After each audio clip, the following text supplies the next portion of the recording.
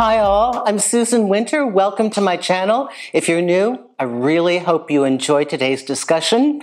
It's about why we're drawn to certain people. And if you are a subscriber, massive thanks. I love all of you. You have been so wonderful. Love your commentary and absolutely adore your ongoing support. So thank you so much for that. This letter today is from David. And David is talking about he feels drawn to certain people because they complete an aspect of himself. So thank you, David. And David writes, "Hi, Susan. Thank you so much for your content. It truly saved me and gave me a sense of peace of mind an incredible amount of times.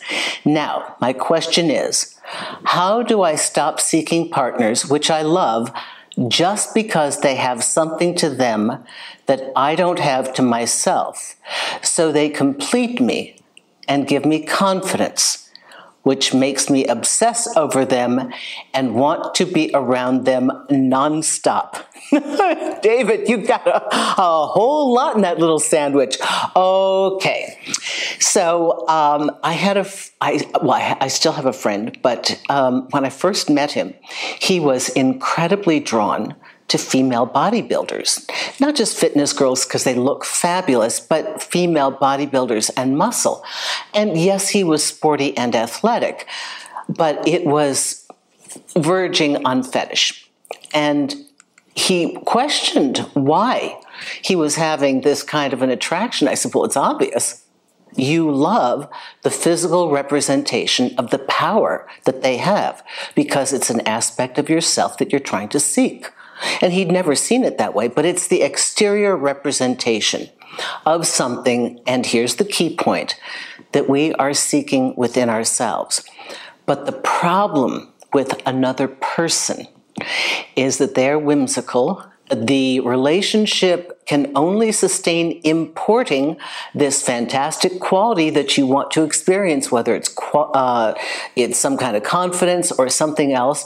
It can only last as long as the person is willing to be in your life and interacting with you. So, what's really happening when we experience this sense of draw, this pull toward another person?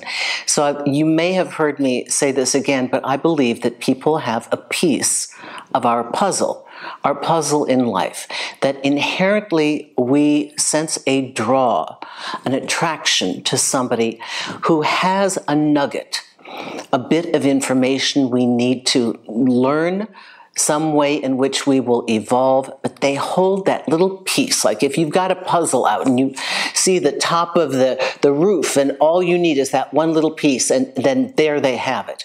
That's the draw. Now, they have a piece of something you want.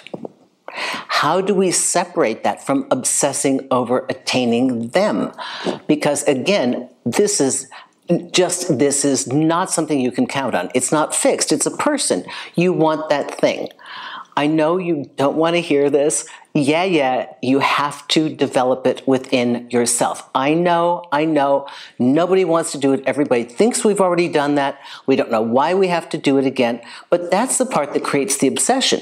You see, the obsession is the loop. It's the anxiety of thinking you didn't do it properly or why can't I have it? So David says, that he's drawn to this person because there's something to them that he doesn't have within himself to complete him, to give him confidence, and makes him obsess over them and want to be with them nonstop. Okay? So we have to become our own source. That's the way out of the obsession. We start to learn that we have that within us. The wisdom of the higher self within you that recognizes that they have this piece should be sharp enough to recognize, oh, and if they have it, then I can cultivate it too. It may not be that right now you think you have it in abundance, but if you start to key into what fragment you do have and build upon that, that is a secure base, because that comes from a source that you can go back to over and over and over again, which is yourself. That's the only security we have here. Chasing after them, even for love. Love is no different.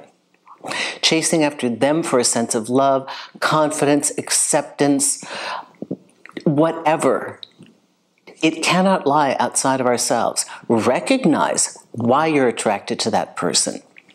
That's number one, uncovering this little mystery, and then go and cultivate that within yourself as best you can. Now, David, for somebody like yourself, if you're attracted to somebody that you feel confident around, ask yourself, what does this person have or possess? How do they present themselves in a way that I might model, that I might learn from them? How could do they stand straight? Are they gregarious? Are they a great conversationalist? Are they warm and open? What makes me think that I'm confident being with them? Are they attractive? Work on buffing yourself up. Are they interesting? Work on accumulating more knowledge. So whatever it is, try to now, part two would be dissect what it is about them that makes you think they have this thing. And then learn by watching and acquire it for yourself. I hope this helps you. Susan Winter at susanwinter.net. If you'd like to submit a question for me, go to the contact page, very bottom, not media. Go to the bar that says video requests. Submit your question there. We get scores per week, but we get through a lot of these. And don't be surprised if I actually write you back in an email. I oftentimes do that. So make sure you give me your real Gmail address or whatever, because nothing's more frustrating to me than spending 20 minutes and the person has a bogus address. So also I want to encourage you to sign up for my newsletter on the homepage, the bottom of the homepage. And the reason that I want you to do that is that I travel a lot and I tell you where I am in case there's a way that we can rendezvous or whatever events are going on that I'm not able to relay here. You'll have up-to-date, of-the-minute information on anything special, an event, or something that I'm doing. So thank you. And also remember, Thursday show, Tuesday at 2 p.m. Eastern, every Thursday. And I thank you so much for being a wonderful audience. Oh, and you can sign up for a consultation if you want to work with me directly. That is a thing. Okay. Thanks, everyone. Have a great week.